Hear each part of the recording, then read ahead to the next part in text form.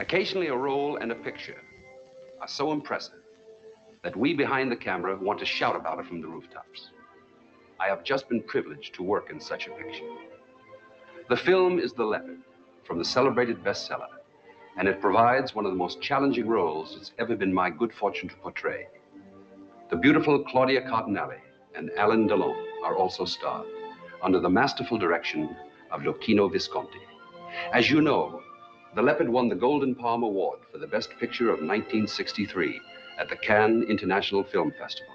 So it is a fitting offering to come to you from 20th Century Fox, who also gave you The Longest Day and Cleopatra. A stunning visualization. Nostalgia very similar to Gone with the Wind, says Bosley Crowther of the New York Times.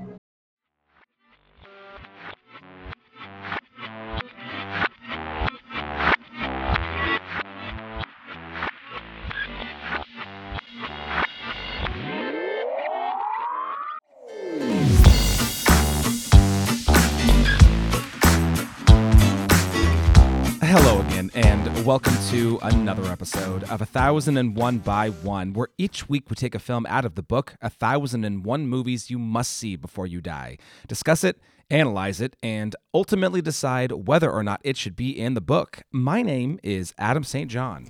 My name is Britt Reinhold Hobson. And I'm Joey Rogate.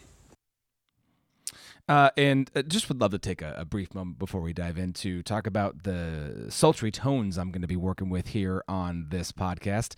Coming out of the old sick wagon here, so you're going to, I wouldn't say I sound too different than normal, but might not fly off the handle as much as I normally do. We're going to try to keep it reserved today. It's going to be lovely. It's going to be way more, it's going to, the tone's going to fit the style of the Leopard. It's going to be very regal. In very much of a world on the verge of change, if you will. But let's get to some recommends first. Joey, let's go with you first. What do you want to recommend this week? So I actually, watching this movie, I thought a lot about Martin Scorsese. A bunch of well-dressed Italian guys talking about power. He's never done that. So I actually went to a Scorsese that I'd never seen before, and I had been waiting for something. So I watched it this week, hoping that it would be something, and I loved it. Mean Streets with De Niro and Keitel. I'd never seen it. It's been something that I've been kind of waiting on. I absolutely loved it. I ended up watching it twice this week, and I'm going to recommend it to everybody who hasn't seen it, which is probably not many people, because it's excellent, and I was late on it. I've never seen it, so it's really good. It's De Niro and Keitel just being great. This was a high school watch, and I got to be honest, I haven't seen it since, so I'm not even really sure what it's about. Yeah, it's just New York street stuff, like low-level criminal guys just trying to not make things worse for themselves. And it's just powerful performances by people. And De Niro kind of goes off the deep end in a couple of scenes, right? Oh, yeah. In just a wonderful, absurd way.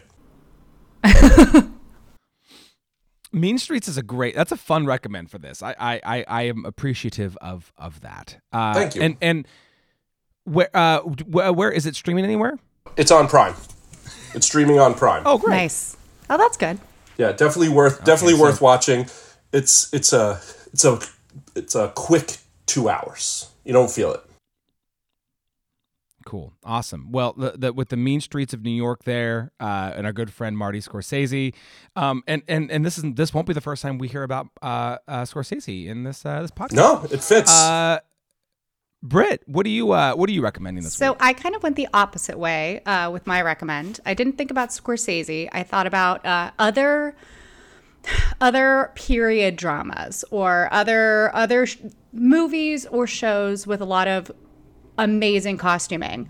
And so I settled on one of my favorite finds during the pandemic. Well, it started during the pandemic, but there is a show called The Great on Hulu.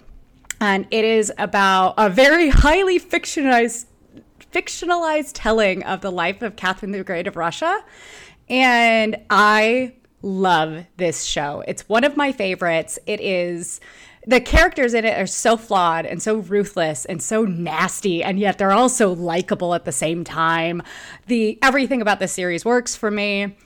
I highly recommend it if you want to go watch Nicholas Hoult and Elle Fanning just work so well off each other and have a fucking great time doing it in a horrible, horrible Russian historical thing. I don't even quite know how to describe it, but it is fun. It's funny.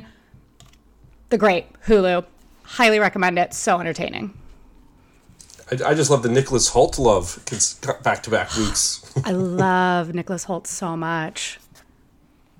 Now, is that like executive produced by Yorgos Lanthimos? Because there's some connection. No, right? It's not Yorgos. It is the writer of The Favorite, who is the writer of this as well. Okay. Yes. So Yorgos is the director. Okay. Yeah. So there's the connection there, but it's the writer of The Favorite, and he actually had written this as a play and then started adapting it for television instead, and it works really, really well, and it's just a riot. How many seasons is it? It's 2 so far. I believe it's been renewed for a third. I think it probably costs a lot of money, so it takes a while for it to get renewed. Sure. But I think he said that he sees it going about 6 seasons, potentially. I mean, Hulu's really not like Netflix where they cancel everything. Hulu sticks with things, so. Which is good, thank God, because man, does Netflix cancel everything. Well, they cancel things and then HBO just pulls them off because they don't want to pay anybody for them anymore. So that's great. Yay, streaming. Well, I mean, we can also go down the very current DC debacle and everybody getting shit canned from there. The Rock ruined the DC. Well, did you see Black Adam? Because it was pretty bad. It was awful. No, I didn't, and I don't think that I will. I watched it last week. One of the worst movies. Yeah, I don't know that I like The Rock anymore. It was that bad. I mean, I have to agree. His acting was just, and I think a lot of that was direction, to be perfectly honest. You can only do so much when nobody's telling you what to do. I don't know. Other people acted. Was he wasn't Black Adam. He was just The Rock. He did nothing different. Well, I will say that I did like Pierce Brosnan. I like the guy who played Hawkeye. I like the two of them very much. Yeah. I thought they were good. Too. Those two were in a good movie. Everybody else was in something that I made. Joey, actually, I have more faith in you. I think you would have done a much better job. I would have had a lot less slow motion. I'll tell you that much. Oof. So that is our do not recommend for this week. God. Is Black Adam. There you go. There it is. It's so do not bad. recommend a different kind of DNR. This is not well. Maybe do not resuscitate. We will not resuscitate Black Adam. Just put that in like the vault and never take it back out again. That sounds good. That sounds good. I truly love that our recommends are all over the place. The only way that I can really say that there's some kind of a connection between my recommend and the Leopard is that, part of what makes the Leopard is this very extended ball sequence at the end. Very, very good, big, long dance sequence. And I was introduced to a movie. Joey, you said this Mean Streets was a first watch for you when you did this? Yeah, it's first watch. I also have a first watch recommend here. A movie that Melissa got to introduce to me because I had not seen it. From the year of my birth, 1987, I am recommending the romantic dance drama Dirty Dancing. You had never seen Dirty Dancing? Dirty Dancing? It is coming. Just Johnny, that's way too long without having Johnny Castle in your life. Listen, I don't disagree with you. Wow, that's awesome. How was the first watch? Well, it was funny. So we came off of back-to-back weekends where, the weekend before, and again, you're probably both going to yell at me, so I just let you know right now. I also had never seen Footloose. And so we watched Footloose the weekend before. Also, highly entertaining film. So fun. Footloose, though, is a razor's edge from being a really bad movie. I mean, it walks that tightrope so close. That's what makes it fun because you're never sure when it's going to fall. That's what. Well, yeah, I don't know if I'd call Footloose a good movie, but it's an entertaining movie. Yeah. When I didn't, so I no, I can't talk about Footloose. But Dirty Dancing.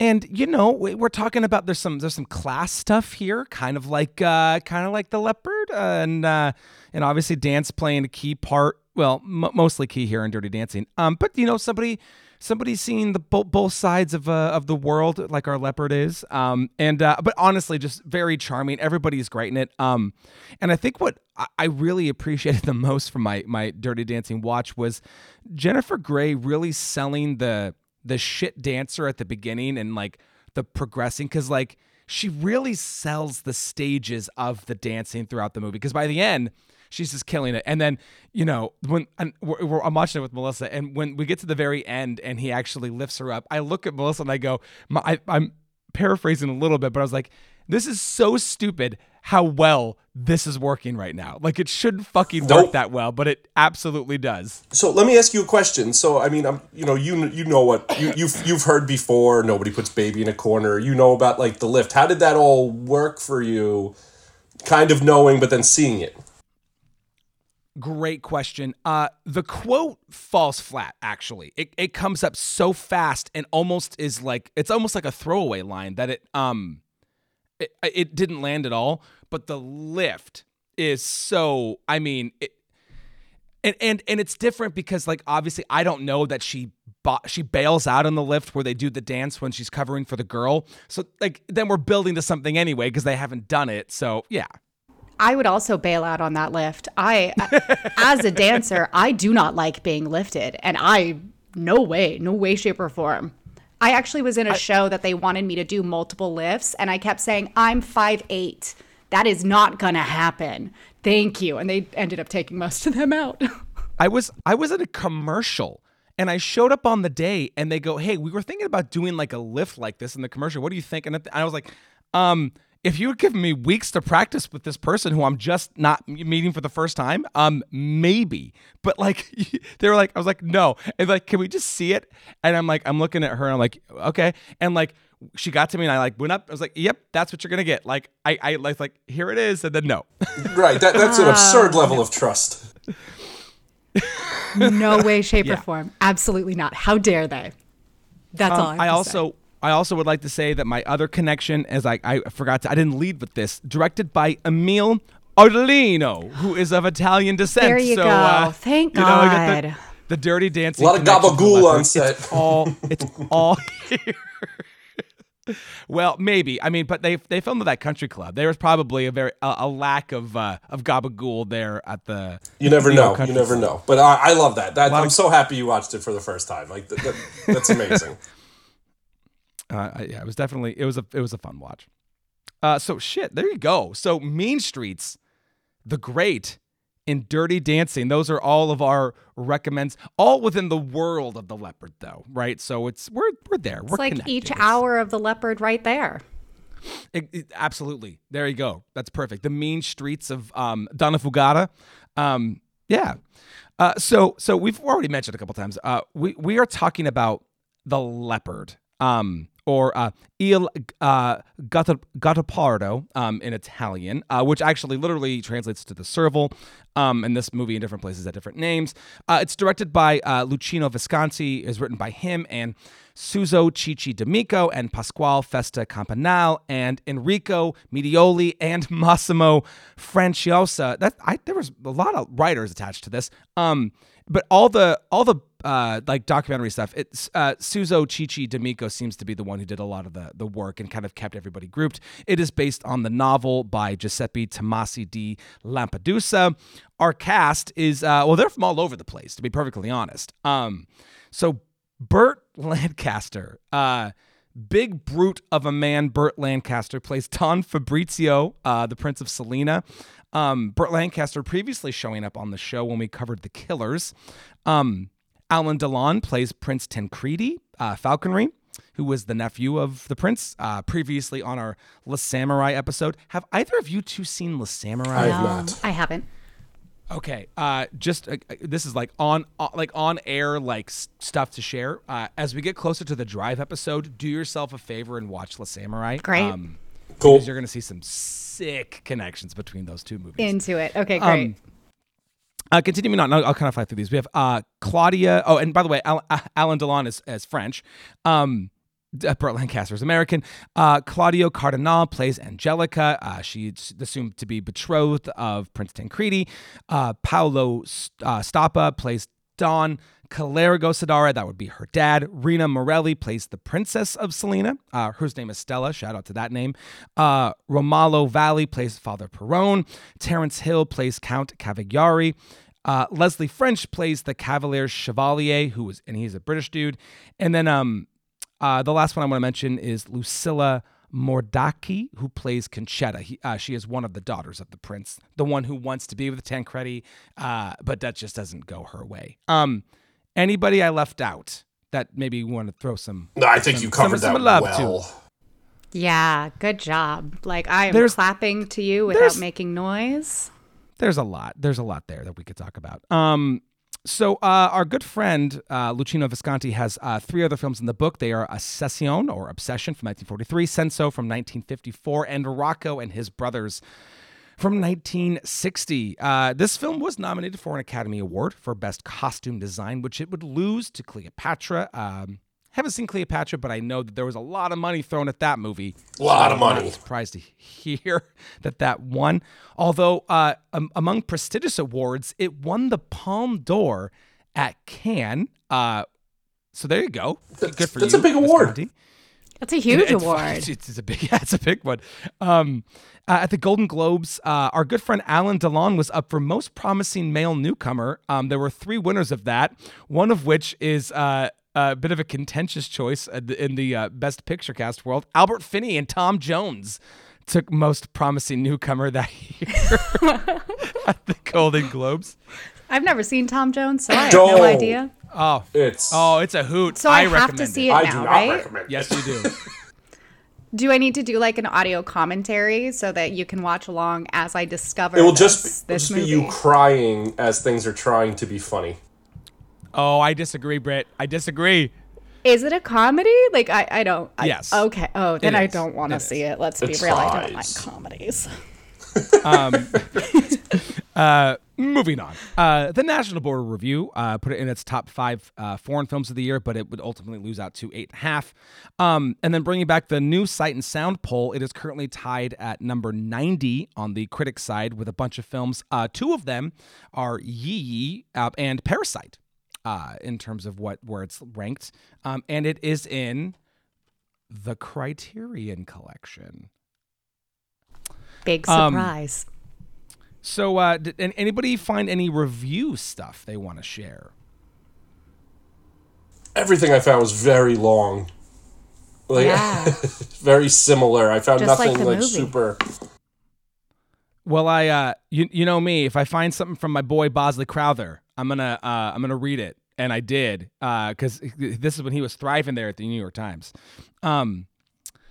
See if I can find that the luster I need to get this voice because it takes a lot of energy out of me. The film that Luchino Visconti and his star Burt Lancaster have made from Giuseppe de Lampedusa's fine novel The Leopard is a stunning visualization of a mood of melancholy and nostalgia at the passing of an age. Sentiment and sadness whisper through it like soft Mediterranean breeze that flutters the curtains in the windows of the palace in the stark Sicilian hills. On the outskirts of Palermo, as the unhurried story begins, they waft through the slow and stately tableau of incidents in the stilted Baroque life of a noble Sicilian family in the mid-19th century.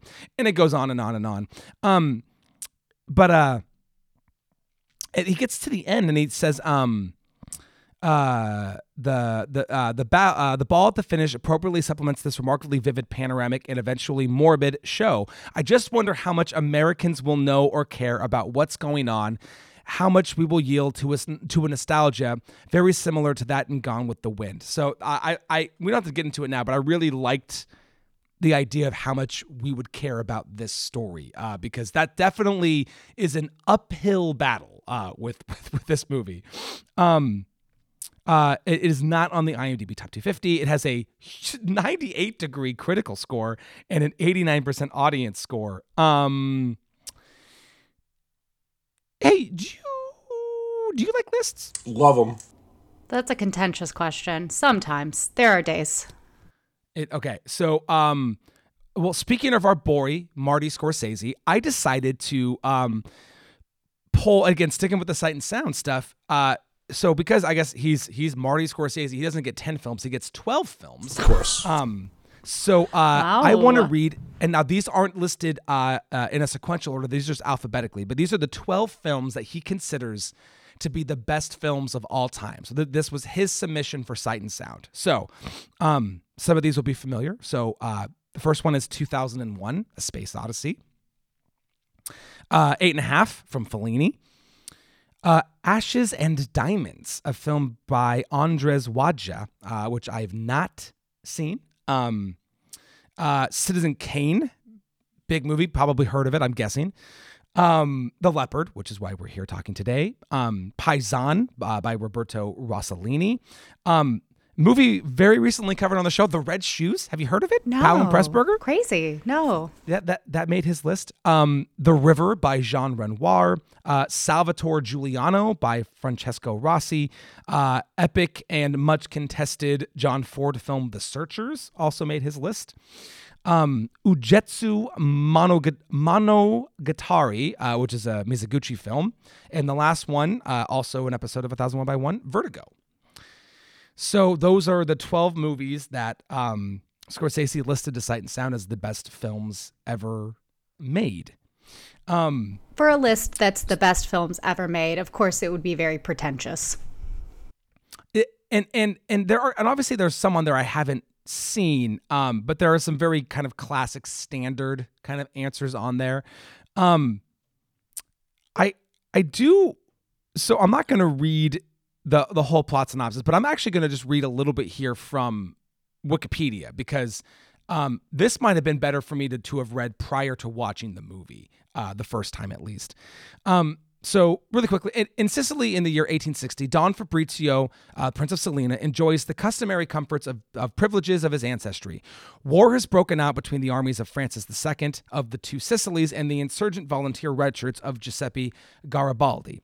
Among the rebels is the prince's nephew Tancredi, whose romantic politics the prince hesitantly accepts with some whimsical sympathy. Upset by the uprising, the prince departs to Palermo.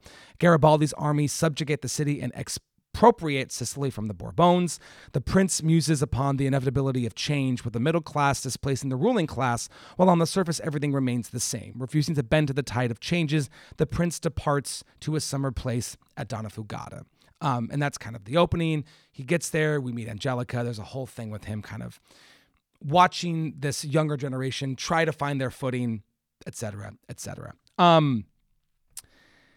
So there are two cuts of this. Well, actually, there are three cuts, but there are only two cuts you can find. And I'm assuming you all watched the 3-hour Italian version of this. Yes. So today I watched the slightly shorter American version, which actually had Burt Lancaster redub his own voice in American, which it's 20 minutes shorter and changes are very few and far between. One notable cut, they cut the card scene before the Chevalier tells him about they want him to be a senator. Yeah. So that scene's gone. But for the most part, I couldn't notice a whole lot of cuts between then and there. That seems like a really important scene to have. Like that actually seems like an integral scene to the whole thing. Why? I don't know where you would cut anything in this movie, to be perfectly honest. It's 3 hours long, but I feel like in order to tell this story, you kind of need that. You could have tightened some things up in places, but losing the whole card scene is an odd choice. Yeah. So, in terms of launching in, Brittany, you're our resident library scholar of sorts. Did you happen to fit in a read or a listen of The Leopard? So it did. I didn't. Hot damn, that's amazing. But I didn't read the whole thing because I found it very, very boring. And I'm sorry, I just couldn't bring myself to do it because when we are recording, it's a very busy time. So I think I listened to most of it. And it's relatively similar. A lot of it, some of the things that are changed, like there's an entire epilogue that I didn't listen to, but I read about, that goes into his actual death and what happens to everybody after this whole story unfolds.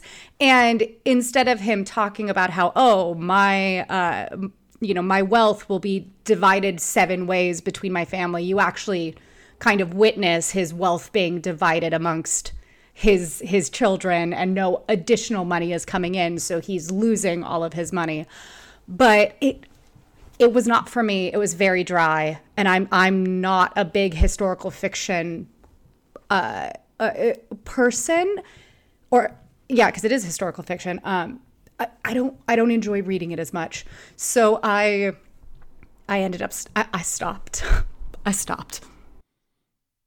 Well, kudos for doing it at all, to be perfectly honest. And in between the views is when I dove into the special features on this, and thank God there was a historian on there who talked about the risorgimento, which is essentially the resurgence. And for anybody, just the briefest, I'm really paring this down. So basically, prior to this moment, after the actual fall of the Roman Empire, Italy and Sicily, they were basically divided up between a bunch of foreign powers. And around 1815, there was a big sort of push for Italy to kind of unify again, expelling the kind of foreign powers out. And then once those foreign powers had been sort of pushed out, then the war turned back inward, and sort of who is going to grab hold of it. And there were 3 political factions, the Republicans, the monarchists, and then Garibaldi and his crew. So it took about 55 years. And so this movie is really at that big turn at that point where Garibaldi and them are sort of making their run. By the way, also the Battle of Palermo was not in the book. That was an addition to the movie, but kind of helps showing that how the tides are turning. I have a question for you, if we're just going to dive right into this. Please. So this is a very slow-paced film. And in it, we don't get a lot of exposition, especially regarding Italian politics. And I'm curious if because I looked at it as it could be 2 different ways. Why do you think there was no exposition about the historical aspects of this movie within the movie? Do you think it's because it is an Italian movie? Basically, well, it's a 20th century movie. Fox, it's 20th century, right? They funded it. It was a Hollywood film filmed by an Italian director. It was kind of both. Yeah. Because it was also, I think it was called Titanus Films, and Goffredo Lombardo is actually the main producer of the film, who is an Italian. Yes. So, sorry, go ahead. No, well, and it's funny because I actually, the woman who was doing that little history lesson that was on the Criterion Collection, she even said that this is a period of Italian history that most Italians don't even really know all that much about. And then I was trying to think, and maybe this is not a great example, but so the Spanish-American War is something that if you did a movie and didn't give me any context at all or exposition, I'd be like, okay, this is important. I know it, but I can't quite grasp onto why. And I don't know if maybe this is because, and then I was thinking about it, well, maybe that's because it's pinned between these, there's the American Revolution and the Civil War, and those are the ones that we spend time in high school learning about. Because for some reason, they've been decided as the most interesting or relevant wars, even though shouldn't we learn about them all? Yeah, exactly. So then my question is, why do you think there was no exposition? If the historian says this is something that Italians aren't even that familiar with, why weren't we given any explanation about it? I have a theory. I don't think it's a particularly good theory, but I think I was like, oh, this could be the reason why they didn't. But I'm just wondering if either of you thought about that or questioned it. Yeah, well, one, it would have to be 4 hours, which would be a big problem. And, what are you talking about? I think it's, we gave you enough to put the pieces together, and if you'd like, go do some research.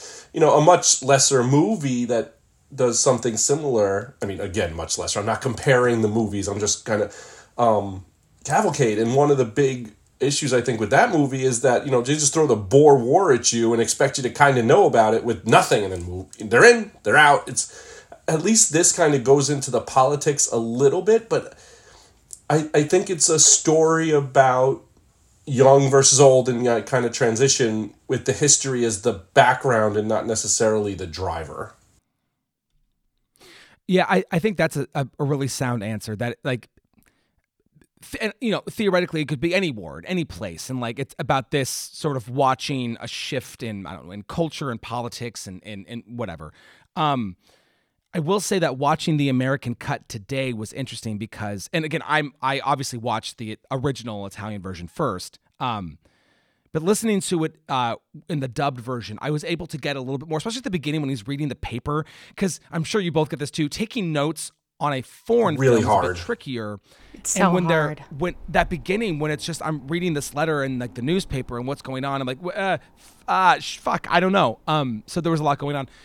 It's funny you mentioned that though. The American version does have a scroll at the beginning. Oh, really? So we get the very nice, lovely, languid. Let's look at how beautiful this building is, and the very great steady stuff with the Nino Rota music over the beginning.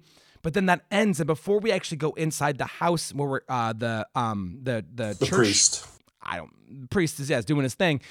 We get a little scroll, and it's like 15 seconds long, but it's just enough to give you, it basically says what I said. Wow. It's this time. And as much as I usually don't feel like that's necessary in a movie like this, I kind of appreciated it on the rewatch, having just a brief thing at the beginning. But what sucked about that, I wanted that background information, but then it goes, the Prince of Selena, known as the Leopard. I'm like, no! Don't do that. No, that's the worst. See, that takes the whole thing not worth it, though. Yeah, I know. It's like it had good intentions and then just fucking it threw the baby out with the bathwater. Absolutely. They really needed to pound that into our skulls. They were like, Americans are dumb. I was just about to say, as dumb Americans. They don't like to read too much, and they don't like to read into things. The thing that I thought it could be, because I think both of you have absolutely, that's probably what it is. That makes a lot more sense than what I thought it might be today. But as I was watching it, I thought maybe this doesn't matter because it's actually just being used as a device for us to understand how the aristocracy feels, because they don't really know what's going on. And they're so detached from it that they're continuing to go on their own holidays, even though there's people are hanging people in the streets if they're aristocracy. People are being shot. People, entire towns are being destroyed, as we saw in that. So we only understand what's happening in the revolution through Tancredi. So sorry, somebody was just calling me. Through Tancredi. So therefore, we don't actually really understand it, and neither do the aristocrats. So I thought potentially it was a device for us to kind of understand what shoes they're in, and also to realize that they're so detached from the world that whatever's happening doesn't feel like it's happening to them. Well, and I think that sense of detachment really comes in. It's later into the film, and I actually didn't say this actor, but the guy who plays Ciccio, who's kind of the hunter guy. Yeah. There's a great scene between him and the Don, the Prince of Selena, where he's like, "How did you vote?" And he's like, "No, I voted no, but I couldn't." And that guy kind of owns that scene. That Great scene scene is fantastic. Ciccio goes full out. Yeah, and really, really sells it. But it's that sense of it's interesting because I don't know how well the movie does what I'm about to say, but there's this idea of Burt Lancaster.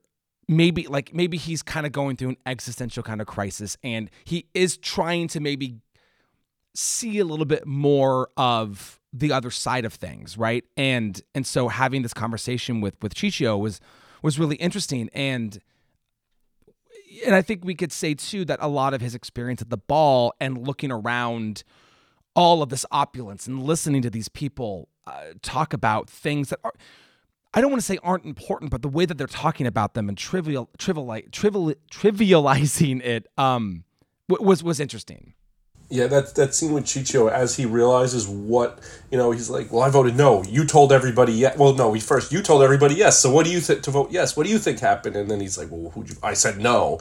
And the look on the prince's face is really great as he's trying to process how it was 512-0 when because Chicho's set up as kind of a leader of the community, how he voted no, so what's going on? And I think that scene really leads in, it's like an hour later, but the ball scene is where I feel that the most, when he's talking to people and you see him just kind of wandering at points because he's so lost, because he's realizing that he doesn't know what's going on as much. At least he comes to the realization that he doesn't know what's going on, because he hasn't known what was going on the entire time. He chose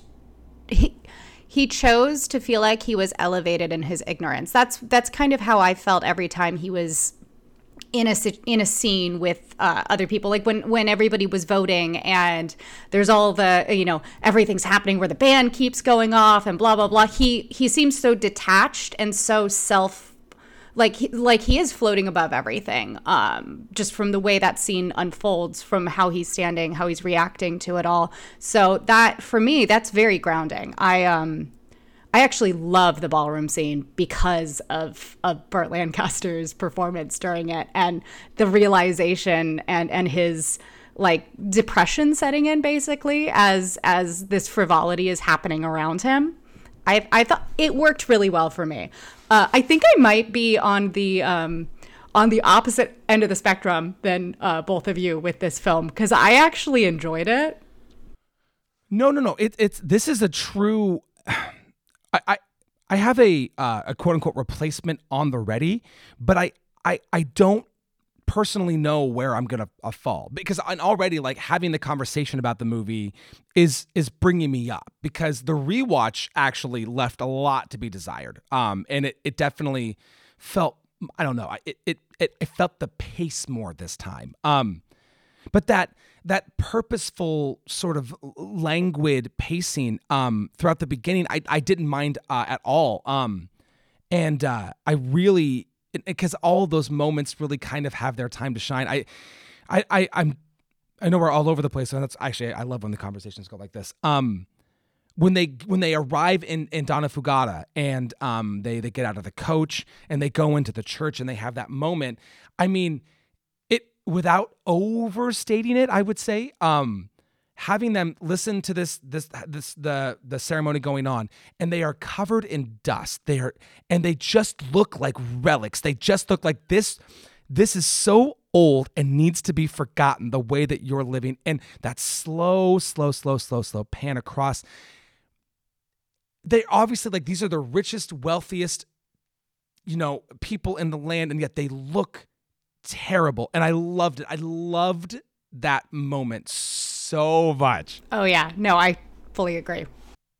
Yeah, I think that moment's fantastic, and it made me, I actually rewound, I ended up rewinding a lot in this movie, when they stopped for lunch, in the middle of a war zone, and Tan said, he was like, oh, wash off, and just the dust was over everybody. They're trying to, you're trying to feel relevant still when you're just so clueless to what's going on, and it just, by the time they get to the church, they're just, they look like statues. It's fantastic. They look like the statues that we see in the beginning with the broken faces, the weathered marble. It's just, visually this movie's fantastic. And they do really just smart things throughout that, this 3-hour movie probably took me about 4 hours to get through, because I kept going back to things that I was like, oh shit. And I think that's great. Like, I had way more fun with it than I expected to. When I started watching it, the first scene, I went, oh my fucking God. I turned it off and thought, I am going to hate this movie. Like, the scene opening with them like doing prayer, I for some reason I just thought, oh no, how am I going to get through 3 hours of this? And I genuinely became very invested in it. So the Battle of Palermo got me fully locked into this movie. One, because it just made me think about Gangs of New York, because, I mean, essentially the same setup.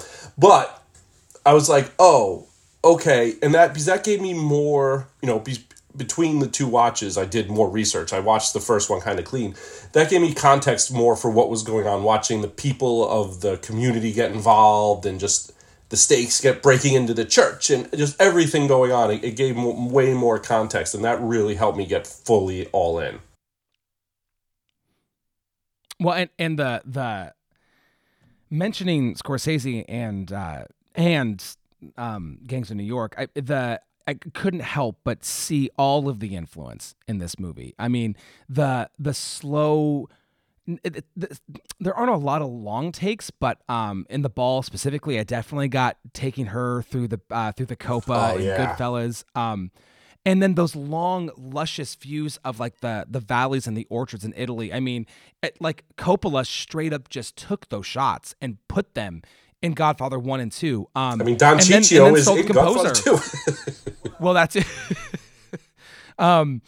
So, and it also, I try not to get too bogged down in the importance of a film in terms of how it influenced others, but you can, I mean, behind the scenes, I just finished editing M, and we talked a lot about the influence that this movie would have in terms of what it was doing.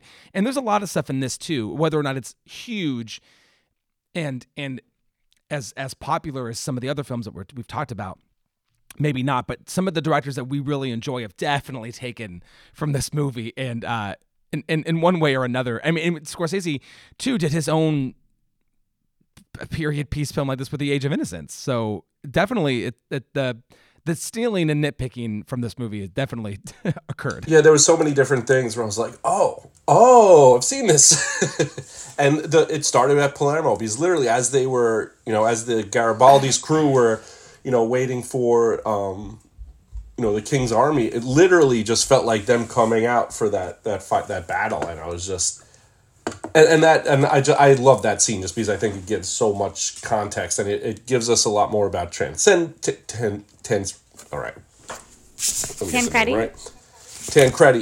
Tancredi, once I figured out that he was the one who got injured and ran into the church, and and his character, who I really got all in on his character early. I don't know if it was because how handsome he was. I don't know what it was, but I was handsome. He did look better with the bandage.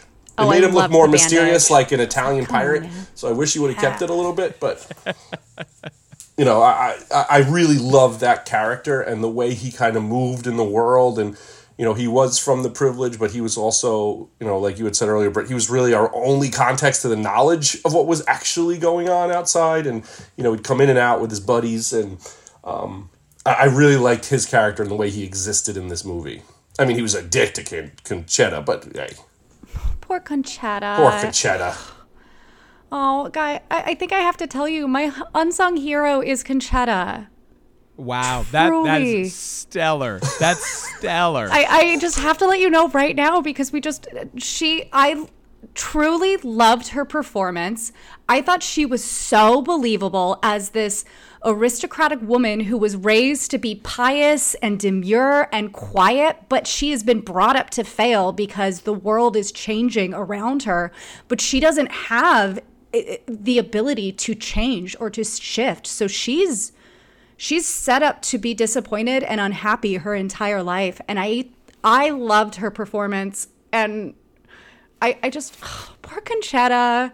I just want her to be happy, and she's never going to be happy. No, but marrying her first cousin would not make her happy. She should have got down with the Count. The Count seemed like a good dude, but calling... He did. But what did Angelica say? Falling in love with the Count after Tancredi is like drinking water after having Marsala. I have issues with her, but that's fine. We'll get to that later. So I'm going to tell you, there's only one wrong answer for unsung hero, and it's the mother character. Listen, I don't know if it's just the way that it was written or her performance, but in the scene where she is in bed crying about the marriage, I thankfully I'm downstairs and I was watching this when my kids were gone, but I was like, shut the fuck up. You need to stop talking. And then when Burt Lancaster gets pissed, I was like, yes. In a movie of really good performances, she really stood out as what happened. Like, because I think they casted everything well, even Burt Lancaster, which at the time was absurd, but he pulled it off. What was she doing? Like, did like, was it like the director's friend's cousin? I don't because know. She was a non-factor, and she should have there. Just like the way things were set up, she felt like she should have been more pivotal or at least somewhat involved, and instead she was just kind of a person on screen every half hour. But at the time, she wouldn't have been involved. She really wouldn't have had any say in what happened to her children or even who they married, right? She was the wife of a man, so she was basically property. Therefore, this was probably the only thing she had to look forward to. I don't think her performance was great, but I can understand why she was so upset in that moment, because it was the one thing maybe she felt like she had a little tiny bit of control over. And then it was all taken away from her because, I got so mad when she called Angelica a slut. I was like, how dare you? And I didn't like it, but then Burt Lancaster said, she's not a slut. She might be one day. And it's like, fuck you, Burt. She can be a slut if she wants to. Slut era forever. Come on. But yeah. Just full disclosure, I'm gonna be real. I'm just gonna be totally real with both of you right now.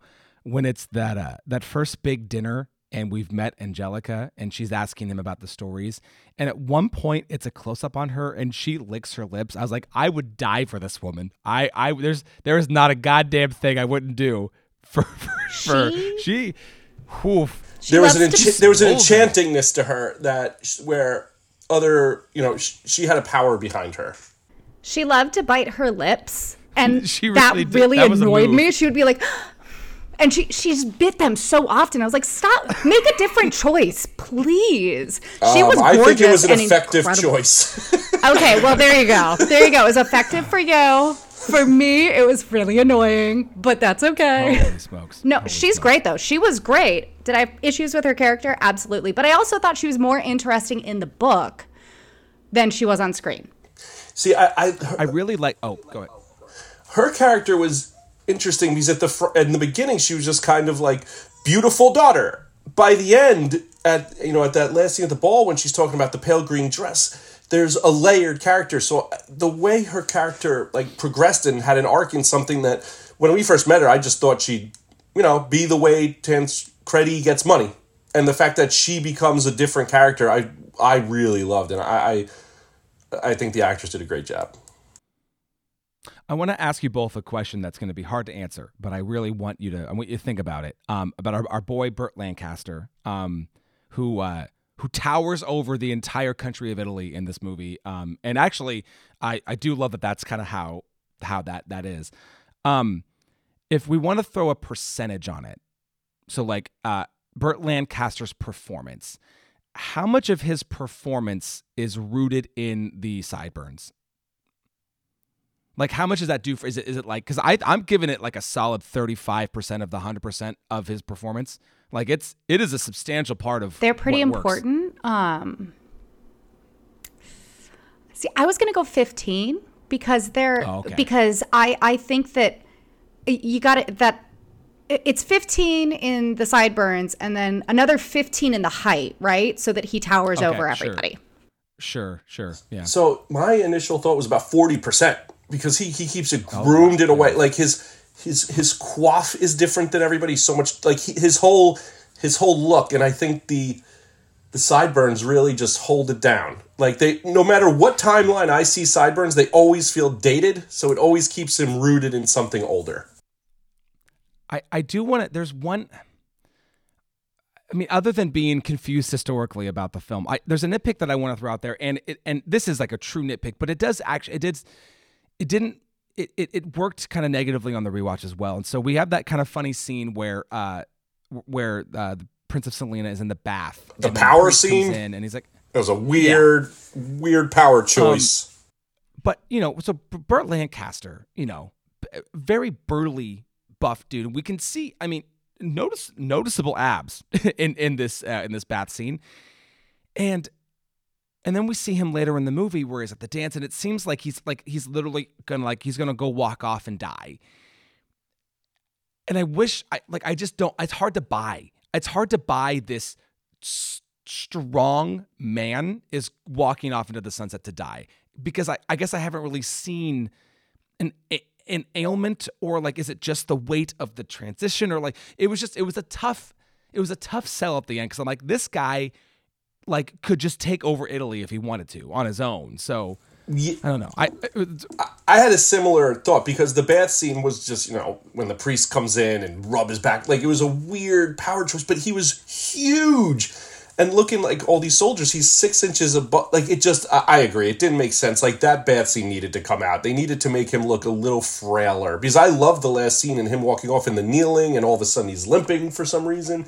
But, it's hard when he has a 10-pack an hour or 2 hours ago. Yeah, I agree, though. I had the same note on that.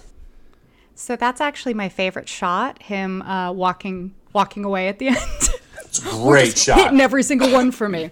But and that's the thing, is it's a beautiful shot, and I know exactly what they're going for. It's just, I think he's so stout, he's so virile. But that works for me. That actually, for me, that worked, because I feel like he was, throughout the film, how he showed power was through his stature, right? When somebody came in to do anything, he was always towering over them. In the weird bath scene where he had the priest rub him down, he was making him uncomfortable and showing oh, this is my prowess. I do have, I am towering over you, for lack of a better way to say it.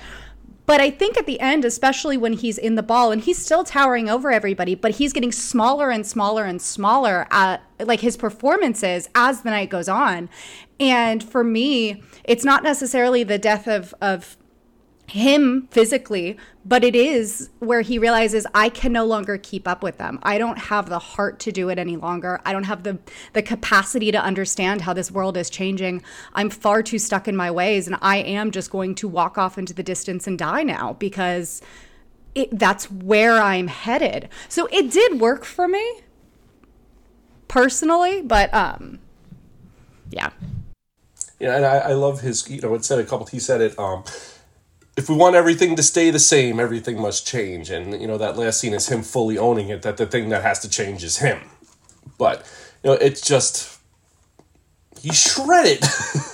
But I love that last scene. I think it's beautiful, and they make you sit with it to the point, they really make you sit in it and let you know what's going on. They don't let you skip that, and I very much appreciate that. I also love that there's a cat in that last shot. Well, yeah, the cats show up in the most random places. Like when the sex worker is holding a kitten when he goes to see her. She just has a kitten. I'm like, why do you have a kitten there? The cat at the end. And I'm like, the cat will survive. Even if you don't, Burt Lancaster, that cat will still be a stray cat running around Italy. Two random things I'd love to bring up. There is a moment when we were kind of the Battle of Palermo is still happening, and I think Tancredi's asking a question before he goes to run off and do something, and there's an extra in the background, and something happens. Oh no! He literally opens his eyes and looks around, and then shuts them again, as if I should have been dead that whole time. I highly recommend you to rewatch the Battle of Palermo just to watch it, because it's so great. But I learned something, and I outside of the Risorgimento and that whole part of Italy history, I never knew. And Britt, I think I'm going to guess with your background, you might have known this. I did not know that dance cards were a real thing. Yeah. I didn't know they were a real thing. Yep. Dance cards were a real thing. Thrilled to learn that. And then I paused and did a little research on dance cards. I was like, holy shit. I mean, women had no say over anything in their lives, but damn it, they did have say over their dance cards. Thank God they gave them that at the ball. And I will say that there was, when I was in grad school, I got to work with a woman named Naira Pullen, who's one of only a few period dance experts like in the country, because nobody studies this shit, which is unfortunate. And we got to work with her when I was doing Dangerous Liaisons. And so we learned this really tricky dance, and it took us like 3 hours to learn it. It was a big group of us. And then at the end, she goes, okay, so now we know the choreography. Now what I want you to do is to have a conversation with your group as you do it. And you're like, oh, fuck, what? But like watching all of the people dance and talk, because like this was where the mingling and gossiping happened. And like I also love that they had those rooms off to the side, but like these moments where you could like gossip and like find out more about somebody. And because like the dialogue between Angelica and the prince, like that's just a small microcosm of it. But then like all of the other people, when they're all moving and there's the hum, that hum of conversation throughout that entire ball was just really, really really nice detail. And lived in. It felt real. It wasn't, that quiet background while the focus talks. It was really well done. It felt like a ball. Yeah. Like you had trouble hearing it at times. I loved the ball. I thought the ball was my favorite part of the entire movie. It was just so well done. The costumes were incredible. And I actually have a bit of an issue with it not winning for costumes. I get it. Cleopatra had like a lot of costumes and a lot of money thrown at it. But these costumes were fantastic. Those dresses were all unique. Nobody was wearing the same thing. It was beautiful. Yes. Yeah. I had the name of him and now I don't. But the costumer would work with him quite a bit in the future. And actually it had for a bunch. Piero Tossi, that's his name. He worked with Visconti quite a bit. But the ball, I love too that they don't just shot like there's the long lines to get food. The room where all of the chamber pots were. I was like, oh my God, that's just fucking. I hated that. Just personally, and you know how hot it is too in that fucking how room much because stinks. So it's just like, oh my God. But like but that's there too. It's a lived in. I'm not historically someone who likes period pieces, but this felt so lived in that I was in it. I was in on it because it didn't feel like it was cutting corners to be real. Well, I did read in one place, so I'm not sure, this could not be true, but I did read that they restored actual palaces and estate homes for this film, which is probably what gives it such a lived-in quality, because it is actually on in a place. It wasn't just stucco that was made for the day. It was hundred-of-year-old buildings. Yeah, like they actually the fresco they looked at, they actually went back and revitalized that fresco. Which of course I was like, oh, they're doing all the Roman gods, and then I thought, of course they're fucking doing the Roman gods. It's Italy. Oh my God, Brittany! Like I really had that moment where I was like, oh, all the Roman gods. It was so stupid. I felt like an idiot. No, and you read that yeah, they didn't every location was practical. Yeah. They didn't shoot in any like Cinecittà, which they could have. They didn't shoot there at all. But it probably won't surprise you to know that our Lombardo, the producer, Titanus Films was bankrupted because of this movie. And he didn't kind of get any kind of prominence again until like the 80s. So this film like destroyed that company. It didn't. Yeah. That's so unfortunate. It's cool that they restored a bunch of historical places, though. Oh, absolutely. And the interview with him on the Criterion, like it's the best. Like he says, like this is the best thing I've ever produced, but it absolutely tanked our production company. So that's wild. And I mean, when you're restoring places that are so, when they talk about the wings of the house that nobody even goes to, because if you know all the rooms in your house, it's not big enough.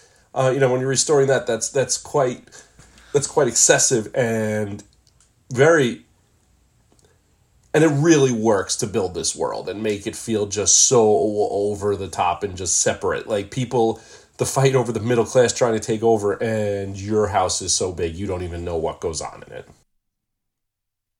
I took personal offense to the whole we don't know all the rooms in our house because I live in a small apartment in a big city, and I would kill for having 2 bathrooms and 2 bedrooms. It would be so nice to have a couple more rooms. So I personally took offense to that, but also like Eat the Rich, so not really on the aristocracy side.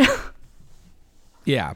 Yeah, even though this movie is very pro-aristocrat, like this is actually a pretty like conservative film in how they portray the aristocracy. They're in a relatively good light. It's funny. I love that you say that too, because Visconti actually, as a human, came from money, but then later in life considered himself a communist, which is interesting because and not that you can't come from money and then decide to be a communist, but then if you look at the kind of movies he's making, like if you keep that in mind and then you see this movie, it's like, I feel like you're being pretty good to the people with money and power in this film. I actually have a quote about that I was like, I don't know if I'm going to be able to bring this up, but now I can, because Lampedusa also came from aristocracy, but he was Sicilian. And as far as Visconti was not. So one was Southern, one was Northern, right? And so the quote I found from an essay was, the convergence and divergence of Lampedusa and Visconti are particularly interesting here. Lampedusa was a Sicilian aristocrat, deeply skeptical about progress. Visconti was a Northern aristocrat, deeply dedicated to it. But Lampedusa was too thoughtful a conservative to believe that he could simply cling to the past, and Visconti was too intelligent and radical to believe all changes were for the better. Which I found very interesting because they were from 2 wildly different philosophies, but somehow those 2 things kind of came around and melded in a similar idea. I just really liked that quote. I thought it was interesting that these 2 very, very different thinking people could create a story from the same thing. Yes. That's it. That's all there is. And so Brittany, you said your favorite shot was of him kind of at the end walking away. Mm-hmm. And I will say that mine is the family covered in dust in the church. That's fair. Close second. Joey, what's yours? So in the Battle of Palermo, when there's the scene of just the alleyway, there's the little girl kind of slowly walking with the destruction right before Garibaldi's guys get there. I love it. I thought it was beautiful, and just what this is actually doing to the people fighting it while everyone, while the prince is going on his summer vacation, this girl's home is ruined based off what's going on. And that shot really got me. I literally paused it and watched and just kind of stared at it. And I love how protective they are. They make sure that they kind of, get her back. Yep.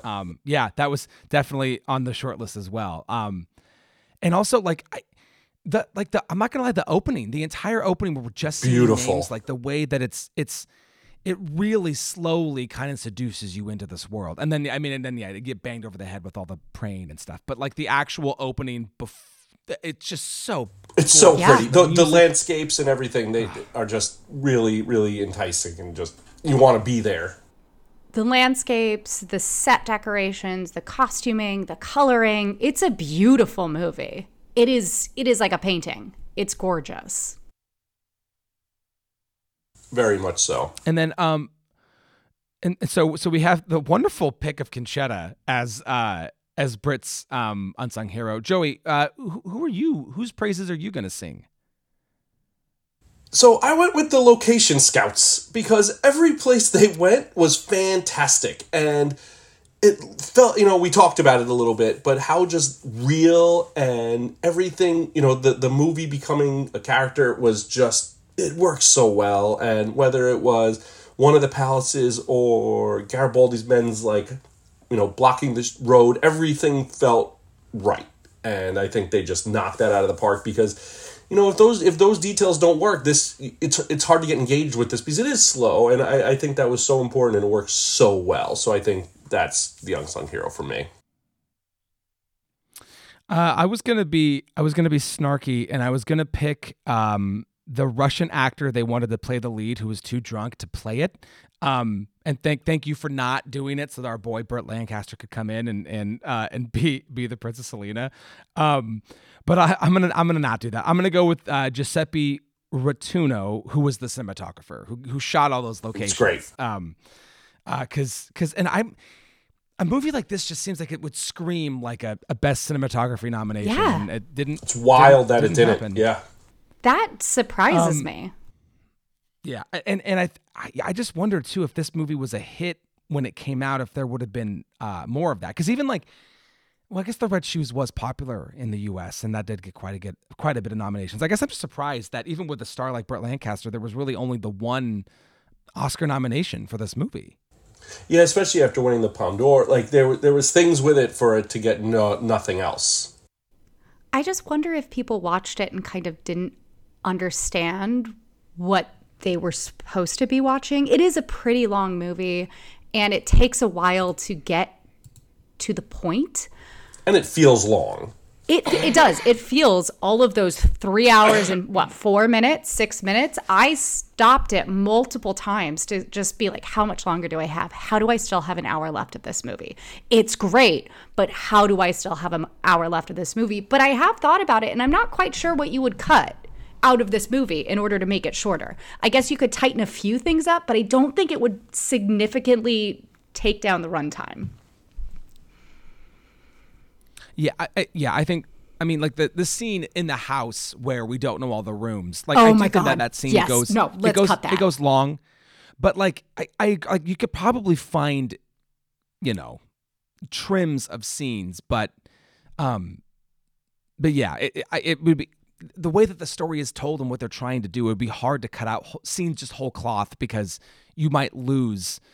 Like, you could see a producer cutting the Don Ciccio scene because, it drags or whatever. But, nah, come on, you need that. Right, and that's too important of a scene because everything pays off in the ballroom scene, which, because the ballroom scene's about 45 minutes or so, you'd say? Yeah, it's fucking long. Yeah, it's longer than everything pays off, which I didn't really expect it. It was a nice surprise. I was like, oh, wow, this is all working, and I think the Don Ciccio being one of the bigger ones. Well, and the one thing I like about the movie too is just like the blatant hypocrisy of Tancredi, who when he comes back the first time in the rain, it's like, didn't you Garibaldians wear red the last time I saw you? He's like, oh no, now I'm in the army with now. The king. And it's just and just how easy allegiances kind of shift and.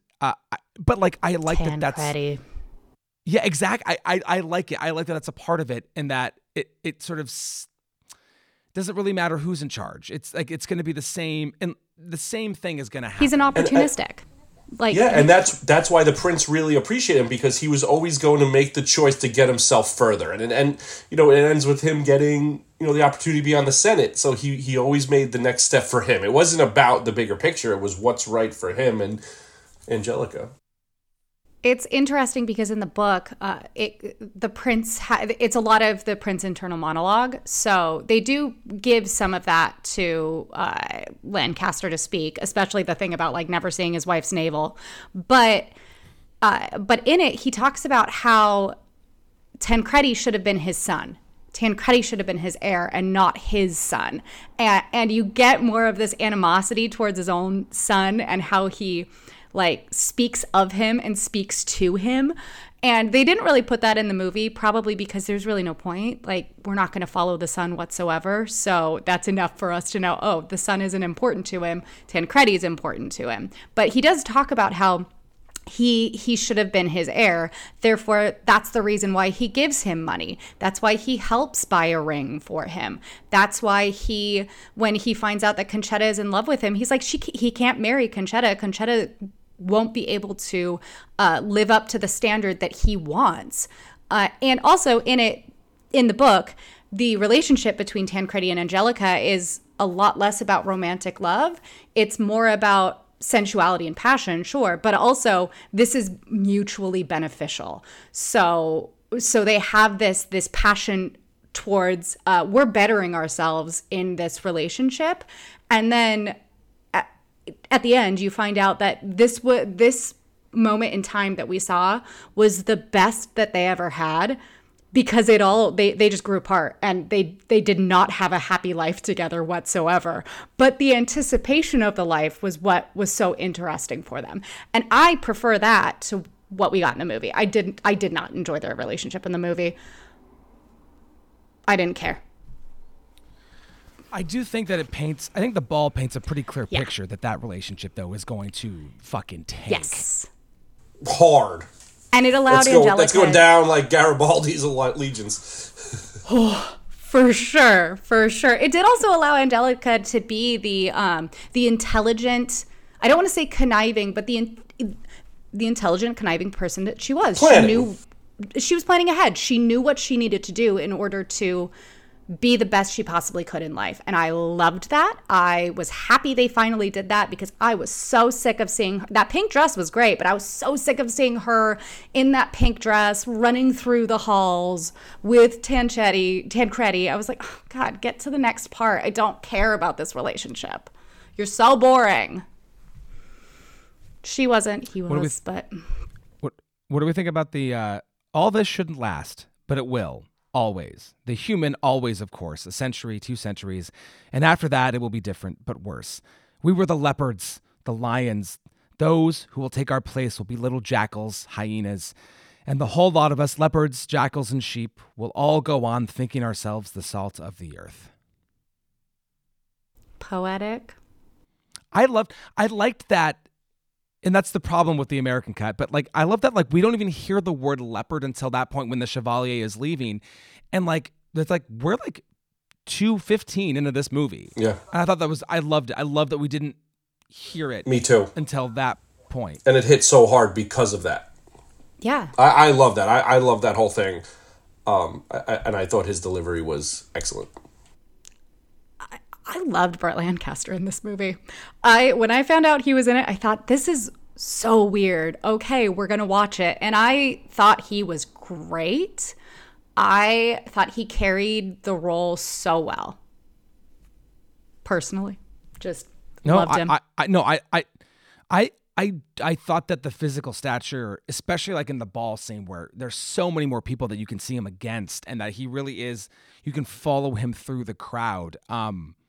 And which also makes it kind of, when he's leaving at the end, kind of even more mysterious that he was able to slink away without being seen. Also, what a hell of a party that must have been. Oh, man. That was going until the next morning. Unbelievable, because it was watching him leave and then them in the car, like you see it becoming daylight. I was like, God damn, that's an exhausting night. No wonder they all had to wait online for food so much. Well, and listen. I'm not trying to be mean, but there were some old fucking people there too who ancient seem to be. I mean, they're fucking still awake. I mean, they were down to party. I was fucking impressed. I was there for the celebration. There is no way I would have lasted that long. Absolutely no way. I go to bed at 8:30. Like, absolutely not. I would have been one of the people in the corner in the chair. Like, where's the good? I call that couch because I'm gonna be passed out on it first. The bed that all the ladies were jumping on, I would crawl in there and be like, my bed now. Good night. I go to sleep. Like, that would be me. God, and then they jump on it anyway. You have to deal with that. That's fine. I'm a pretty heavy sleeper. Yeah, that's okay. I'm a heavy sleeper. It wouldn't bother me one bit. I don't know. That old Sicilian coffee might have been real powerful. Oh yeah. Holy shit. I got to say, it was midday here and it's cold and I saw that. I was like, God damn, some fucking good Sicilian coffee sounds pretty amazing right about now. Some high octane, no joke. That's how a 900-year-old stayed up all night. Yeah, absolutely. Fucking that I'm in. I'm all for it. Yeah. Are we leaving any stones unturned? I mean, it's a long movie, but like anything not said that we want to expand upon? No, I think for me, I mean, I got all the big big thing. Because it's a long movie, but it's paced to tell a larger story. So I think we hit all the pieces. Yeah.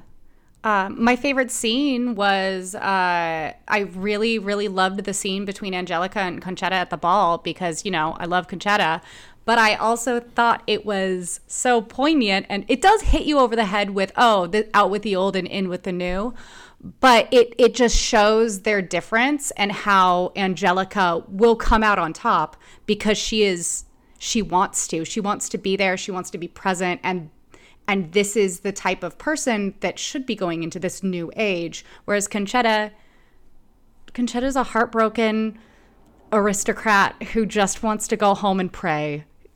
And marry her first cousin. She is going to be left behind, and she knows it, and she watches, and Angelica knows it too. Angelica knows exactly what she did. She walked into that party, and she made a choice. She was like, I'm getting Tancredi. You know that she was doing that, which is great. Good for her. I'm fully on board with that. Raise yourself with whatever way that you can. And it made me so happy. I thought that the dissonance between them was great. And then when she said something about her being upset with her, and I was like, you know why she's upset with you. Don't make her say it. That is so mean. Angelica, that's mean. Conchetta's such a weak little bird. Ugh. Poor Conchetta. I know. She's so pathetic. I hope she's I hope she was happy, but I bet she wasn't. I don't know. Do you think she gets married? They probably say in the epilogue. I have no idea. I think maybe she'd go to a convent, to be perfectly honest. She definitely ends up getting married. Her the prince is like, come on. Somebody. Tancredi gets the count in there. She moves up to Milan. He gets her crates of pasta. I mean, I will take crates of pasta. That sounds great. That's fair. That's good. Well, okay. So let's see. I started with Joey on the recommend. So, Britt, do you think that The Leopard deserves to be in the book 1001 movies you must see before you die? When I first started watching it, I thought, my God, this is absolutely not going to be a pick. But I do, actually. I don't think I ever need to see this movie again, but I am glad that I watched it. It is about a time in history that I knew basically nothing about.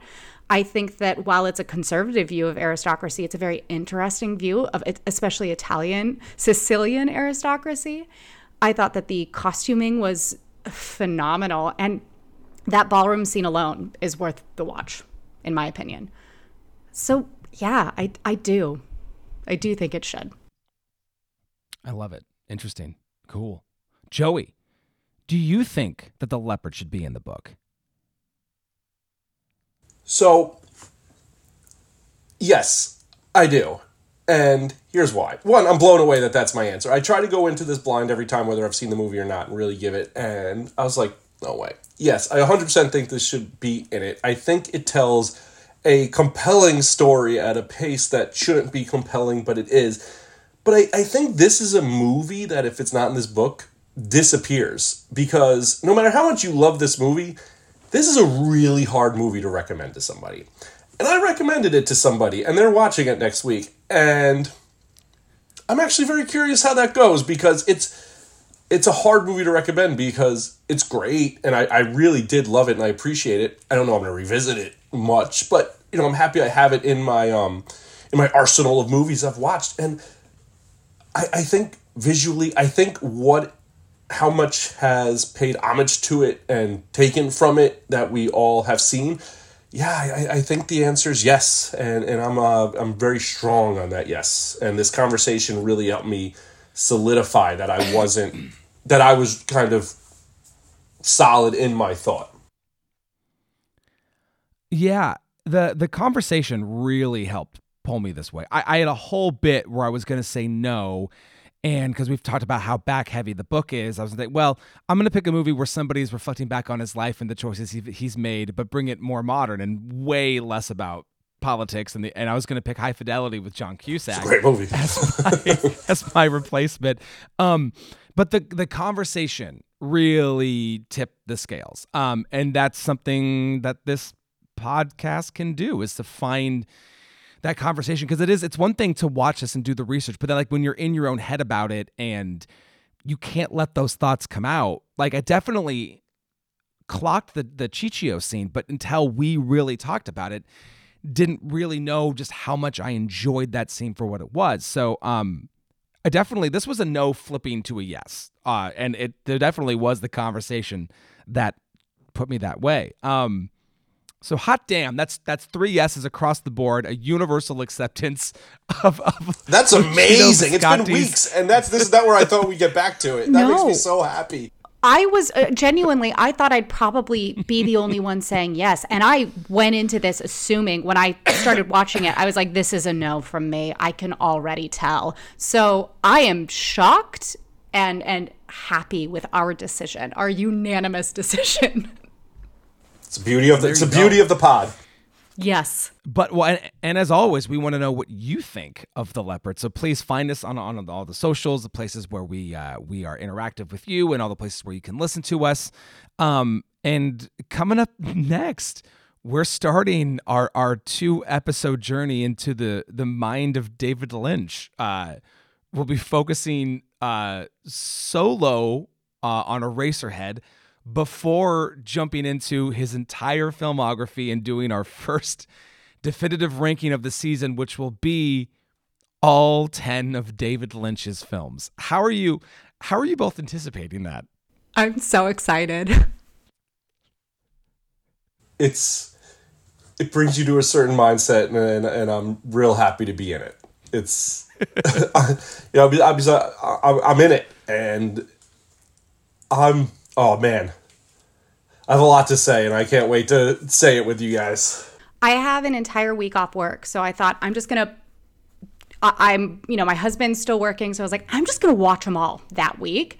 And a friend of mine said, oh, I'm not doing anything. I'd be more than happy to come over and like watch some movies with you. And I was like, I'm only watching David Lynch. I don't know if you want to do that. Do some research first. And if you'd like to join me, absolutely. But do not feel obligated. Maybe she joins you on certain days. Plan it out. I'm not sure she'd like any of them, to be perfectly honest. Maybe Firewalk with Me, but that might be even a little too much for her. So yes, we've got quite the epic journey ahead of us, which I'm very much looking forward to delving into. But until we get to the world of David Lynch, I am Adam. I am Britt. And I am Joey. And we will see you for Eraserhead.